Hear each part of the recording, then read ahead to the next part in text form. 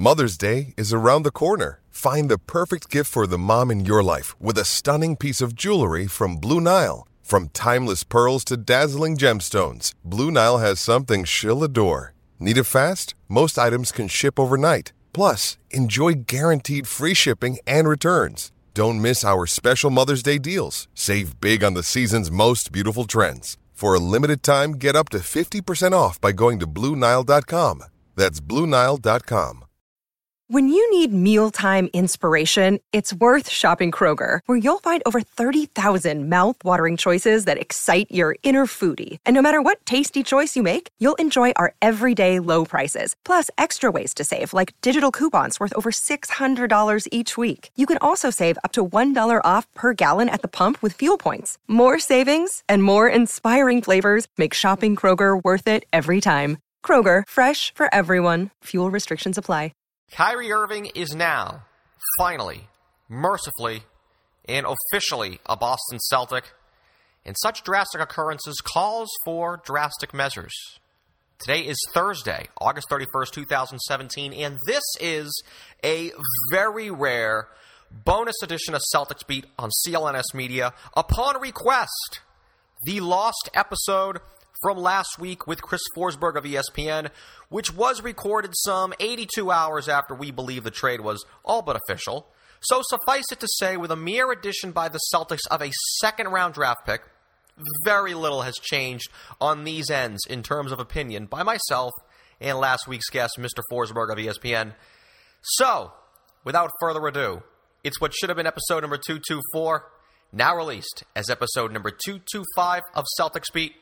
Enjoy.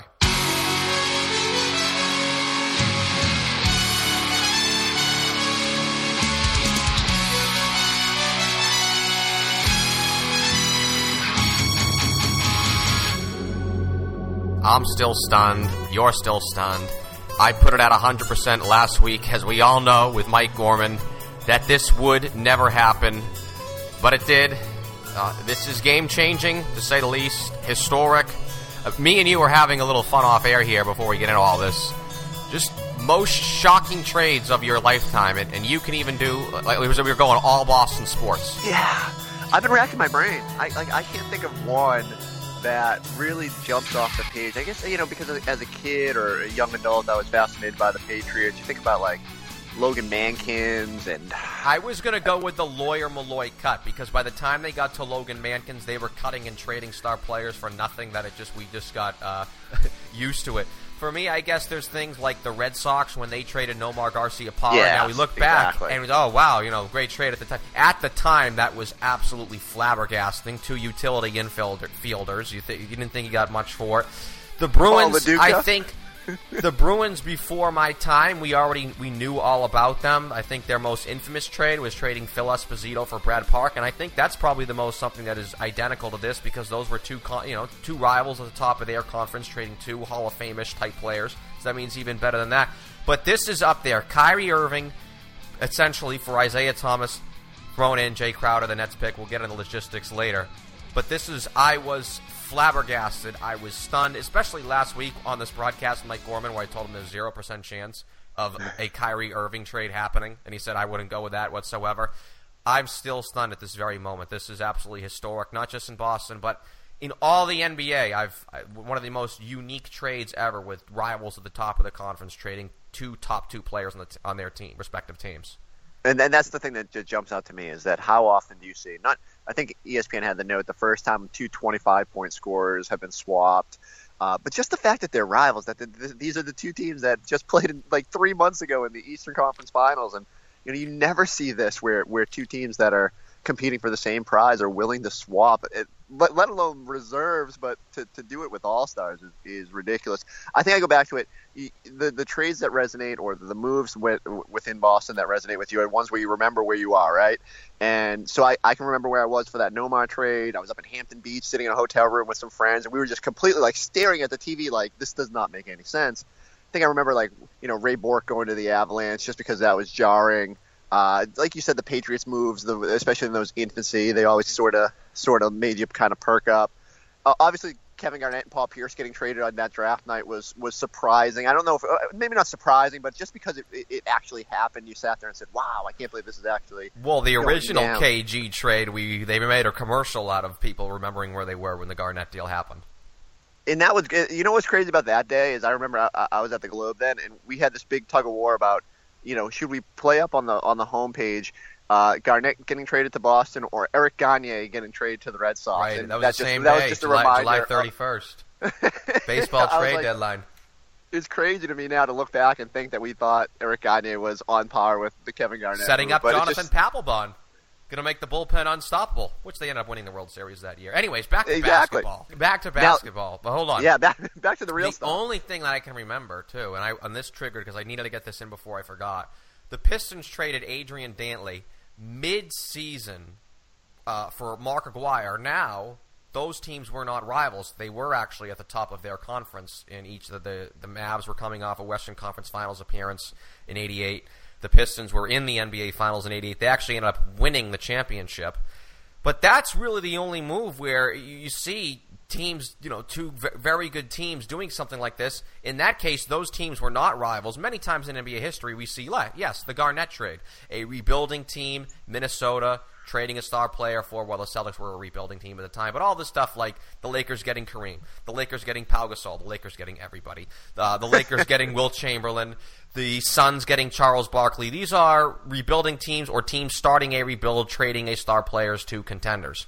This we can't really emphasize enough the uniqueness of this trade. Now, with all of that said, let's get to the basketball. Let's get to quote-unquote basketball reasons.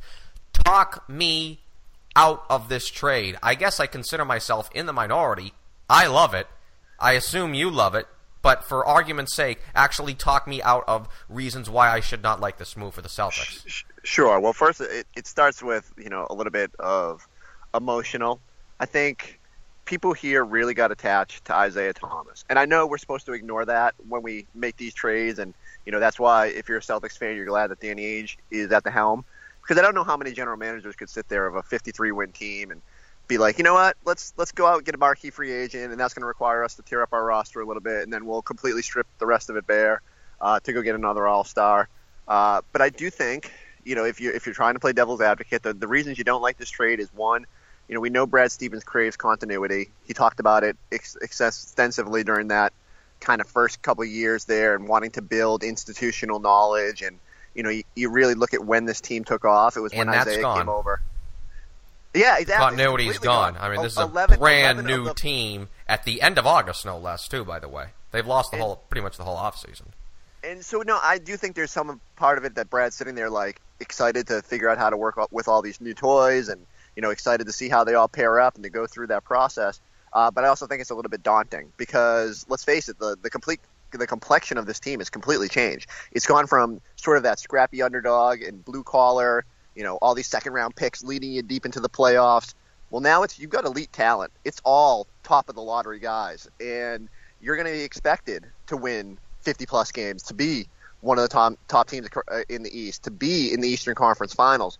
And so it's going to be, I think, a little bit more businesslike. I don't know if this team is as endearing as it used to be. But maybe, I mean, you know, maybe they'll still have that culture, and Brad Stevens will still be able to sort of get everybody from the national perspective to be like, oh, you know, they're still the team chasing the Cavs and trying to catch that giant. But, yeah, you know, Jay Crowder, I think, is way more valuable than people give him credit for. And, you know, you can throw out the numbers all you want, but when he's on the court, they're a better team. And I think someone had a great number yesterday on Twitter, and it was something like when the Celtics, with Jay Crowder on the court, were a 60-win team based on point differential with him. And when he was off, they were something like a 20-win team. Now, that happens with starters, and there's a lot of noise in there. But Jay was way more valuable than I think the casual fan knew. And I go back to it, you know, this thing, while it sort of ignited with Isaiah's arrival in February 2015, the sort of the culture started changing in December 2000. I was going to say, this group, I believe, first off, now we can say that group, Ainge has taken his plunger to another playoff team. We can go back to when he first joined the organization back in 2003 when he blew up that team, which was 13 months removed from the Eastern Conference Finals. He has now taken the plunger to another Eastern Conference Finals team, effectively. This is a brand new team, as we've all know now. But yes, this group pretty much, I believe, the character started with the Rondo trade at the end of 15. Actually, maybe even a little later. It more so started when Jay Crowder started seeing a sufficient amount of playing time because he did not play at the very beginning here. Sure. It was on that West Coast trip back in January of 15, which not many people remember. It was the first time they actually won a game in the West, out west in the Western Conference. But yeah, it started around January 15 and RIP May 2017. Right. This is a brand new team, and that group is now in its own small lore in Celtics history. And the other thing you walk away here from the trade kind of questioning is obviously throwing in the Nets pick. And now maybe we'll look back at the end of the season and say, the Nets were better, and they ended up 6-7, and so maybe that wasn't as big of a deal as we made it out to be now. And maybe Ante Zizic turns into a serviceable player, though we didn't see that at Summer League, and it looks like he's still very raw. But yeah, it was certainly a hefty price tag. But I think the more everyone starts to digest it, and I know you're on the side with me here, is that you look at this roster and it just feels like they're going to be able to achieve more with this. And that's not a knock on Isaiah or Jay. I think Brad Stevens got every ounce he could out of those guys. And that's what Brad does. But I think Danny was sitting there, and like a lot of us, after that Eastern Conference Finals, you're looking at the Celtics and going, are they one player away? Are they two players away? That gap was pretty pronounced, and then the Cavs went and got smoked in the finals, so you're like, well, I was here with Mike Gorman last week, and I said, listen, me and him both agreed that team 8 days ago easily could have been an NBA Finals team, although here's where I disagree with Mike Gorman. I said, Mike, they are absolutely getting swept in the NBA Finals by the Golden State Warriors. They had that team playing against Golden State in June of 2018. There was a clear ceiling on that team. And listen, if this team gets to the finals, it might get swept. But you feel more confident that this team is better equipped to handle a star team like the Warriors than maybe you did a week ago. And again, you got to divorce the emotional part of it, and just you got to kind of look at it like, was Isaiah Thomas going to have another season like he did? He very well might. There's nothing that suggests in the past 2 years that he can't keep up what he's done. But you do start thinking about, all the injuries and how much punishment he takes, and 29 when they get to. I mean, we got to get into the Isaiah angle of this trade. The rule of thumb generally in NBA deals, I actually have to give credit to Bill Simmons of this, is usually the team who gets the best player in the trade wins. The Celtics did get the best player in the trade. I'm with you. I think Jay Crowder for the team is the biggest quote-unquote loss in the deal, largely because Jay Crowder was not replaced, and I'm actually very worried about who is going to be a small ball for. Mike Gorman was here last week. He talked up Marcus Morris a lot. I'm really skittish on Marcus Morris being the starting power forward for this team next year, or, God forbid, I do not think they will go there, but going with an Aaron Baines, Al Horford, very slow. They're not going to touch that. Okay. But regardless, I don't think that, just like my little small fear with when they lost Kelly Olynyk, I didn't think they really have anyone to replace Kelly Olynyk. Likewise, all the things that Jay Crowder does, bring, excellent three-point shooter. The character that he does bring, very good defensive player, and the type of defense. For example, you have Jay Crowder, more of a long, agile defender. Jay Crowder is that Marcus, a bigger Marcus Smart. He can handle more strength and size. But so that's really just one thing that I do worry about the trade was the loss of Crowder. On this show for the last 10 months, I guess I can sort of get into the reason I could never really be honest about Isaiah Thomas. But I believe Isaiah there were many times over the course of the summer, Sam Vecini, Coach Nick, Isaiah Thomas, his value is never going to be higher. I actually think, if anything, by fans of the team, he was probably overvalued this summer. He's going to be a free agent, as we know, less than 12 months from now. He had by far his best season of his career. I don't think he'll ever match that again with with not only his hip injury, but with his frame. He's 5'9", more closer to 5'7". He's dealt with back injuries in years past. We've seen smaller guards throughout history have careers where 26, 27 is their peak. Not 29, 30, 31, 32, God forbid. But once they lose a step, their whole game is predicated upon their speed. They've seen the best of Isaiah Thomas, and after the season, you would have had to have given Isaiah an exuberant amount of money. Now you have Kyrie at a far more... And it feels unique, right? It feels like with all the moves that Danny makes, we usually sit there and while it maybe makes sense, you sometimes wonder, like, did they get the best player? Like, obviously giving away Rondo to the Mavericks. No one knew Jay Crowder was going to be that guy, but, you know, with hindsight, we sit here and say, well, they got the best player in that deal. And, you know, it just feels like this is the chance where they finally went and got the best player.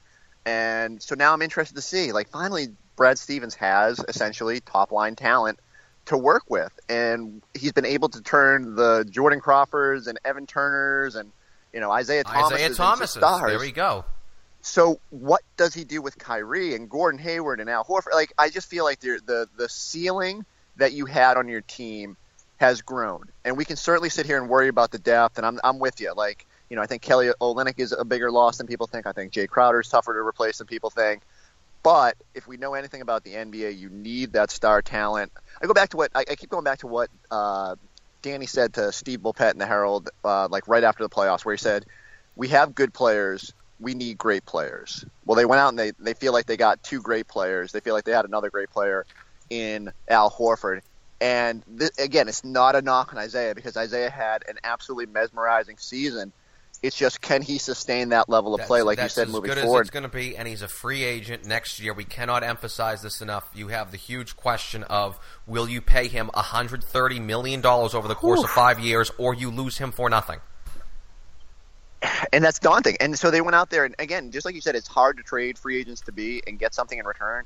And they got maybe a top 10 guy in the NBA, a guy who they hope can get up into the top 5 with his own being the alpha here in Boston. So every time Kyrie Irving came up over the last, it's been 3 weeks now since the whole trade demand and letting that be known in the media, I poo-pooed here because I personally believe once the Celtics made that Markelle Fultz trade, trading away their number 1 overall pick, I just sort of resigned myself to, well, it looks like they really are as committed to Isaiah Thomas as they are. Danny Ainge, it seemed that, and you know what, I'm dead wrong. I was completely dead wrong, where I thought there was a little bit more loyalty there, which I would not have agreed with, and sure enough, it didn't really matter anyways, but I believe there was a little bit something there with how they used Isaiah to recruit other players, i.e. Al Horford, which, you know, that's not officially known, but I thought that there were different rules to Isaiah Thomas as there were to other players on the team, and it turned out that was not the case. Yeah, listen, I go back to it. That had to be a tough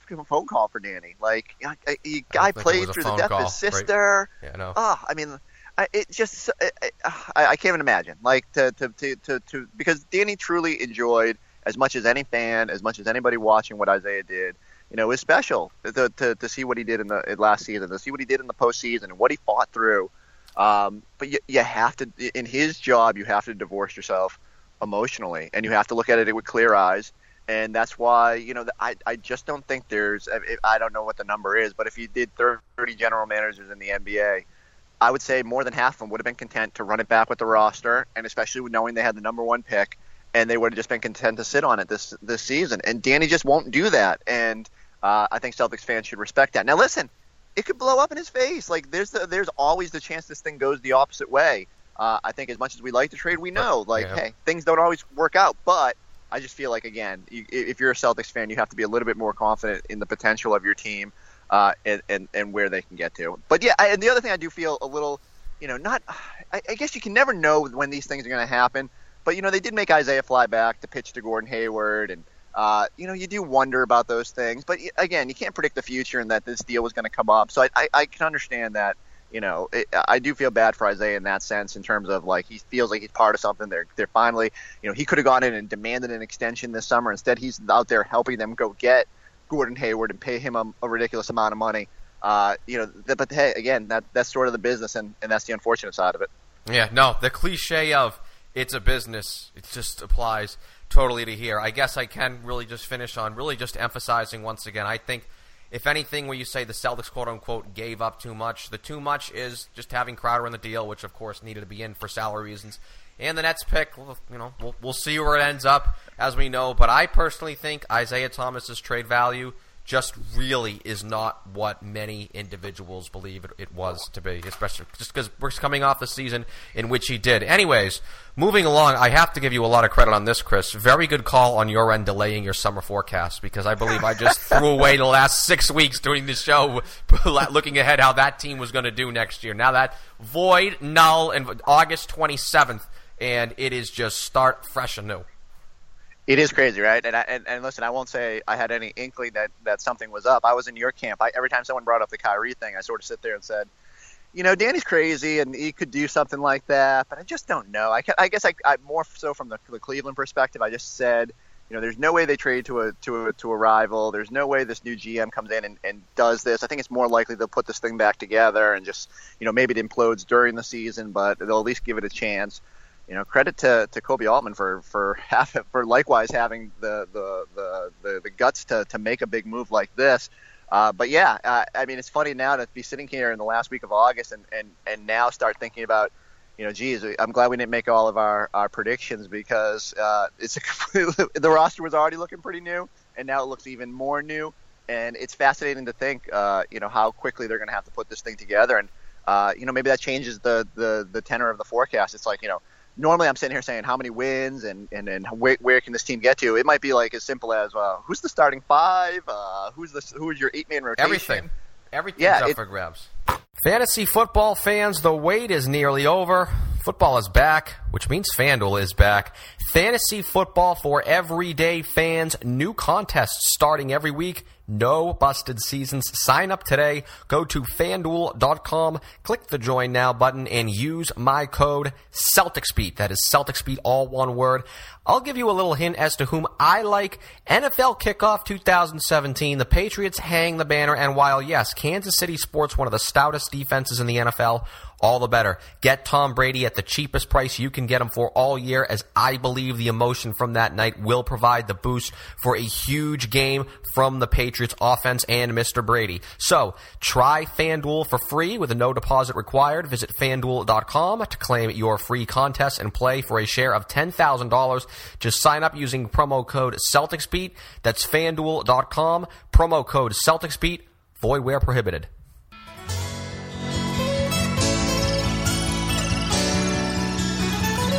So in the spirit of your patented summer forecast, Chris, last week when we were here with Mr. Gorman, we were both very bullish on that team here 7 days ago. That even with fears of having to break in a few new players, we both agree that they were still a lock for the Eastern Conference Finals. They were just so far separated from the rest of the conference sans Cleveland.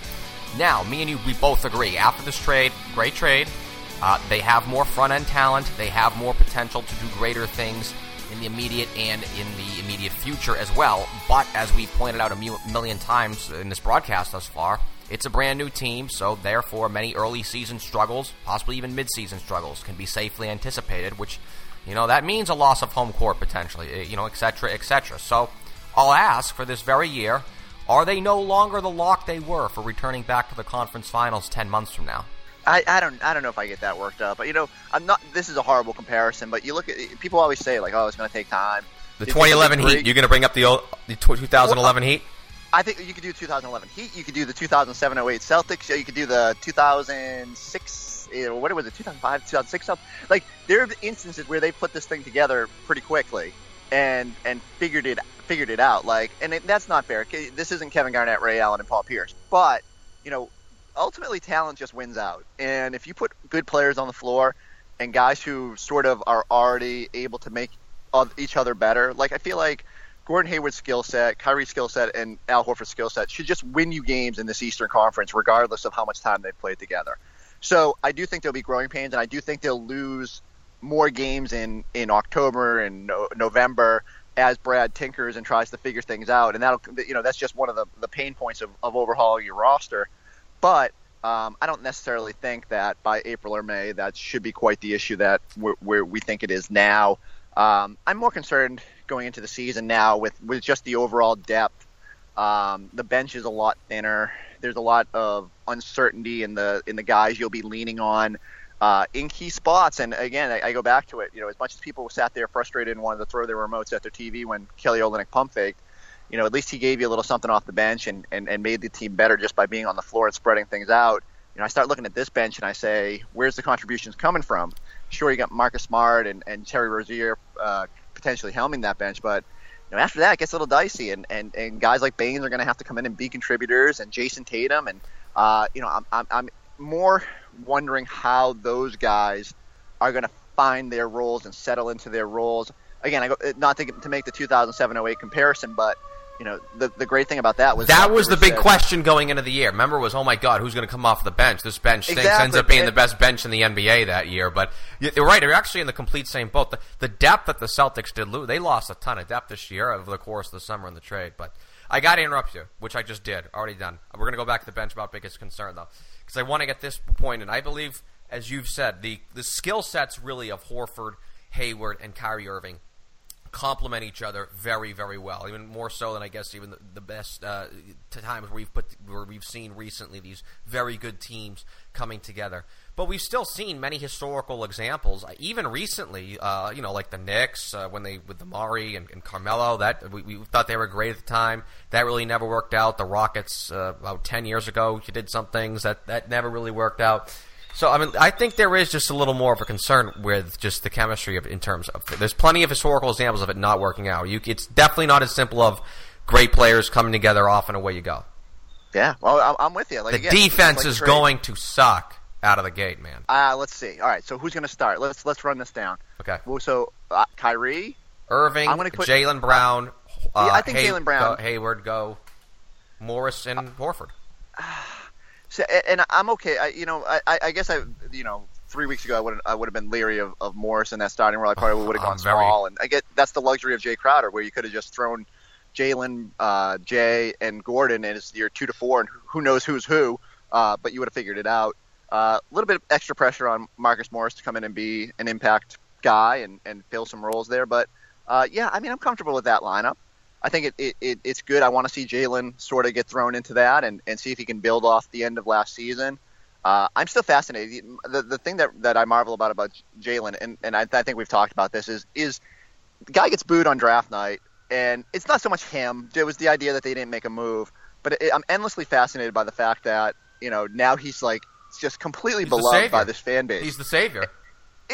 We're using the local Boston sports comparisons of trades. He's like that Red Sox guy coming up from the farm who's going to come up and just win 20 games next year. Or like the guy that's going to save 40 games out of they'll get him in, like Craig Hansen.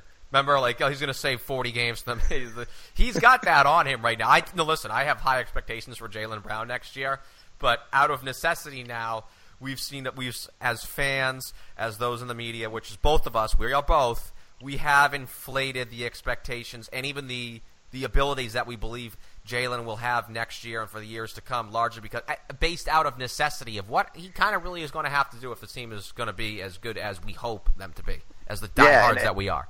And we throw it with both him and Jason Tatum, right? Like I think 3 weeks ago, I'm a little Tatum. If they get something from Tatum this year, I'm very happy. Well, that's the thing. But I think don't they need something from him now?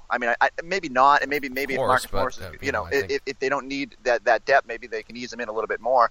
But considering that his skill set, and I know they got better offensively, but I do think there's a chance here where, especially if they get an injury, knock on wood. They're gonna have to throw him in there and see what he's got, and maybe that's a good thing. I do think there's some. I've thought about, did Danny clear out the roster? Not intentionally, but they're not going to be upset that Brad has to lean on these younger guys a little bit more, because we know how Brad operates. He likes to lean on his veterans and the guys that he knows can contribute, and this is going to make him sort of lean heavier on Jaylen and Jason, and that could be a good thing for the team ultimately in the long run. Yeah, but he's always, even when Jaylen at the beginning of last season was not playing well, in fact, he was playing atrocious in some games, he still, I felt like, force-fed him a few minutes a game. Even if he gave him 4 minutes in the second quarter, he still pretty much forced him out there. But let's get to really to bigger things. Let's get to, I guess, something like how they're going to run their offense. Right out of the gate, everyone, even we were talking about Isaiah Thomas and Gordon Hayward. Is, what's going to happen at the end of games, blah, blah, blah, blah, the isolation, etc. I think no question about it, Kyrie Irving is going to be that quote-unquote go-to guy at the end of games, even though Brad Stevens is someone who runs a little more set plays than, say, Doc Rivers did when it was close games. Just give ball, Paul Pierce, everybody clear out by. It was hideous to watch. But Kyrie Irving is going to be, quote-unquote, that one option, largely because Gordon Hayward, I think, is more to accepting it. But how about just the other 90% of the basketball game? Do you have any just predictions of how what is Brad Stevens going to do, Mr. Forsberg? I think he's just going to enjoy the luxuries of having multiple players who can create on their own, and I think it won't look a lot different. I think you'll see a lot of pick and roll. You'll see a lot of Kyrie racing off handoffs from Al Horford, and spreading the floor and kind of letting these guys create. I think the luxury you have is that last season you had Isaiah, and if Isaiah comes off a pick and roll and gets trapped and the ball starts moving, and if you don't have an open guy, it gets a little difficult because there's no one on the Celtics roster at that point who can take it and go at the basket. Well, if you get Kyrie and Gordon Hayward on the floor together, all of a sudden that really makes it tough on defenses to kind of focus in on one guy, and you got two guys that can handle and go at the basket. And obviously the biggest luxury there is that when you take a Kyrie off the floor, if you can keep Gordon out there, there's no drop off in terms of your primary playmaker being able to score. Not that horrific drop off we saw last year. As soon as Isaiah went to the bench and everyone's sitting there going, oh God, how are the Celtics going to score? But Brad's system, I don't think there's going to be a lot of tweaking to it. They're still going to spread the floor. They're still going to shoot 1 million 3-pointers. You got maybe create a little bit more 2-point offense now based on guys going at the basket, but I still see Al spraying the ball around and finding guys open, and because the other guys, the non-big three of your roster, are going to be open because the defenses are going to have to commit so much to the other end. And I do agree with you on the fourth quarter situation. I think what people forget, I heard someone say, well, Isaiah was so good in the fourth quarter last year. How are they going to replace that?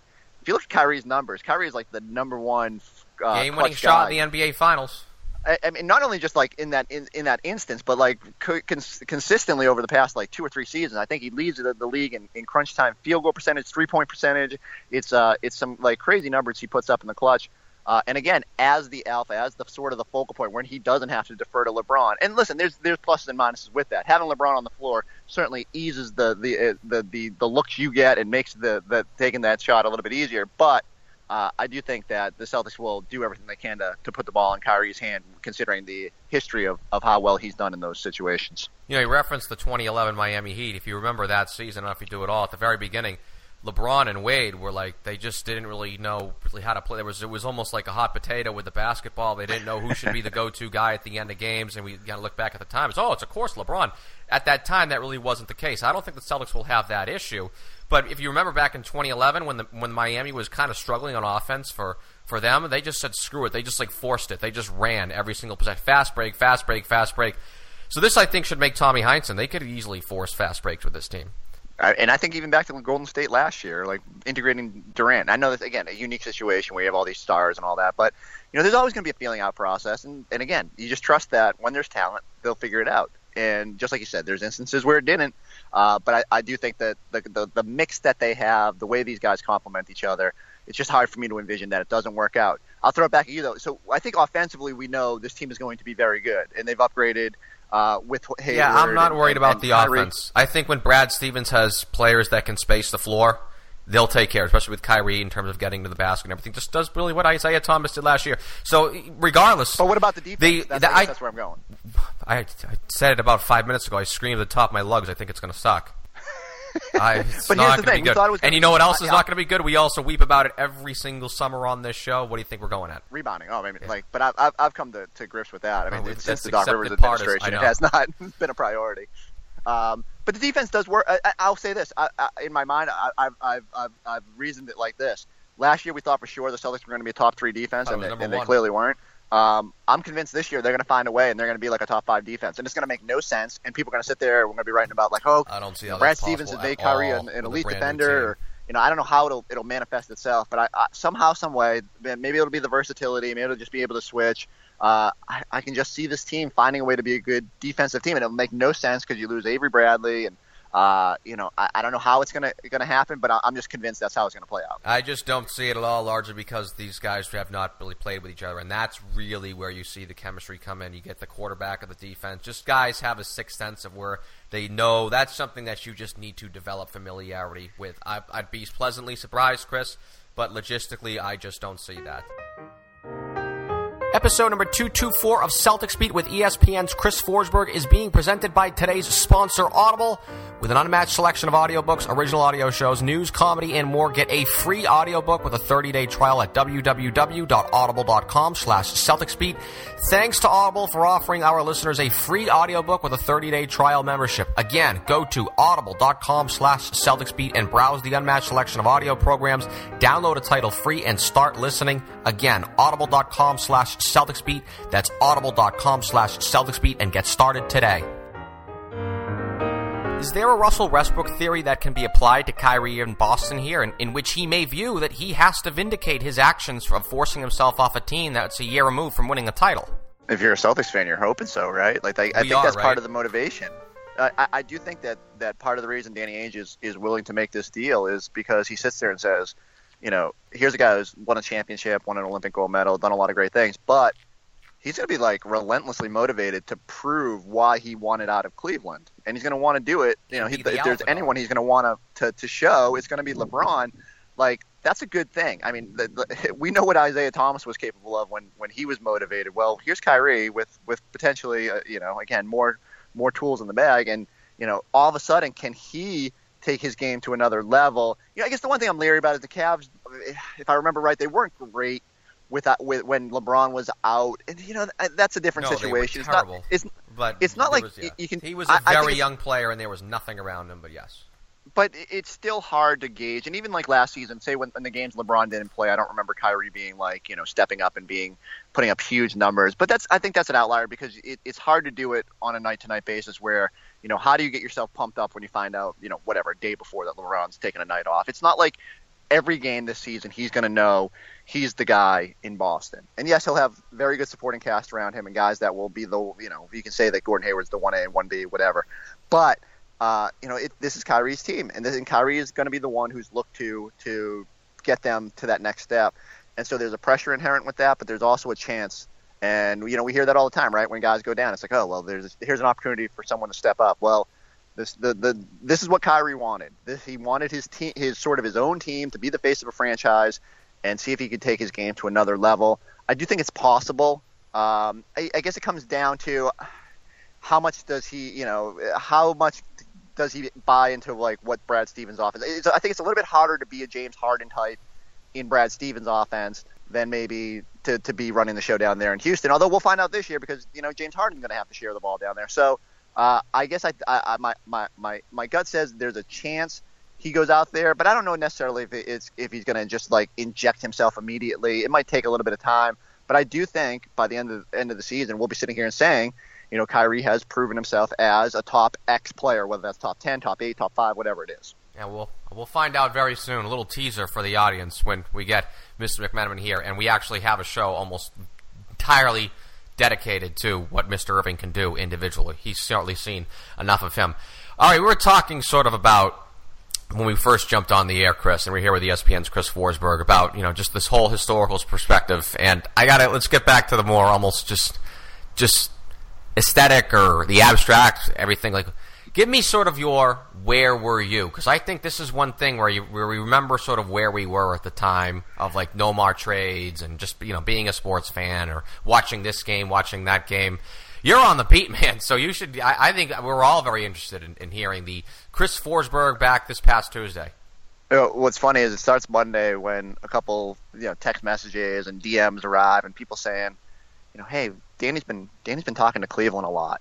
And I sit there and I say, just like you, I just didn't know how much truth there was to it. And maybe that's dropping the ball as a reporter, but it just felt like, it was hard for me to envision how it was happening. And we know how the Celtics operate. They're very quiet about these things. They don't sit there and, put up flags like, hey, we're chasing Kyrie Irving, and, because they don't want to disrupt their own players, and these things fall apart, and you gotta. There's a lot of damage control you got to do if these things fall through. So remember Rondo, Chris Paul. having exactly. Having him to come back, and that was it was a mess. But go ahead. So I didn't put a whole lot of stock into it, and then that day my oldest daughter had a tonsillectomy, and so we're sitting there in the recovery room, and the next day, Tuesday, where she felt like some ice cream because that's all the poor kid can eat, that and popsicles for the next 7 days.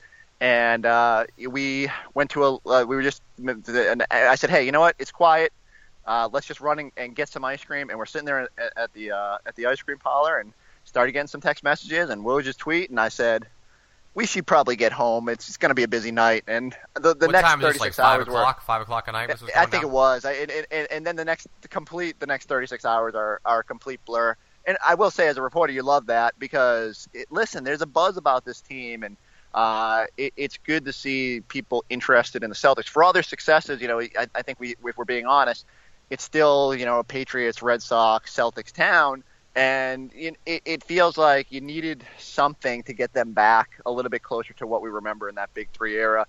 And it's just been cool to see this week how people have responded to the Celtics going out and getting an elite player. And maybe it'll kick in hotter once they actually see him on the court and realize how good this team can be. And how good he is individually, but it's just cool. It's neat to me to cover a team where the interest is it was already climbing because of what they've done in recent seasons, but now to see it spike even more.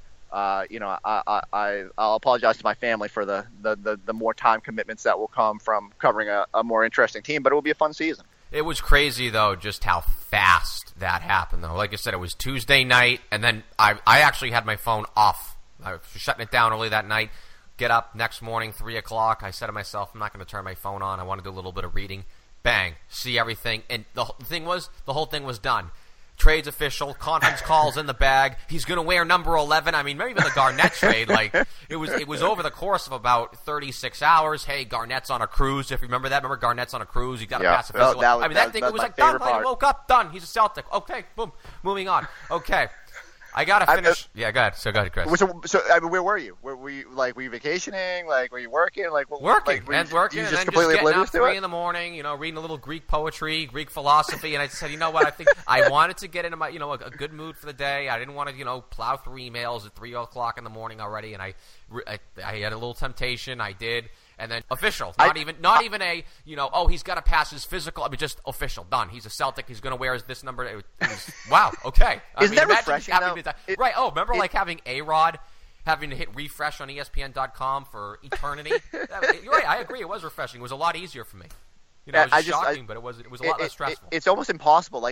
That's why I kind of romanticize how the Celtics on July 3rd, 2013 just, send out a 5 o'clock email saying, hey, we're hiring Brad Stevens. Yeah. I think... those things don't happen in sports anymore, and so listen, you had a little bit of a unique. Last year, bang, press conference. We extended him 6 years. I was like, okay. It is fascinating to me. I can only imagine, and because I've just completely lost the ability to think about how it used to be. But there were times where you pick up the morning paper and read, Celtics trade for Kyrie Irving. I had no idea otherwise because there was no internet or no Twitter to alert me every 30 seconds about what's going on in the world. That had to be pretty cool to just wake up and be like, all right, they've made a trade. Let me digest everything that's already been written. That's unique. I like that. Thanks for tuning into this week's bonus show. Heard a many of feedback on the @CLNS_LHR Twitter, where you may converse with yours truly. Call for the demand. We can embellish it a little bit. But for the release of this show, the lost episode, which is now no longer lost, it is on the interwebs for eternity. Now, important announcement, this does not mean this shall serve as this coming week's show. We will be back on Sunday, per usual, per always, episode number 226 with Abdel Nader. We'll sit down with him sometime this weekend and talk to someone who is now all but a shoo-in for the roster with the openings that this Kyrie Irving trade, this official Kyrie Irving trade, has produced for the team. So, of course, subscribe to Celtics Beat on iTunes, Stitcher, and the CLNS Media Network mobile app to not miss our conversation with Abdel for episode number 226, as he will serve as this Sunday's featured guest. Now, to put the script and wrap this thing up, music, as always, was provided by Chuck Dietz and Steph Legrateau. For graphic designer Scott Dillon, the founder of the network, Nick Gelso, this is Larry H. Russell, the executive producer and host of Celtics Beat, powered by CLNS Media. See you Sunday.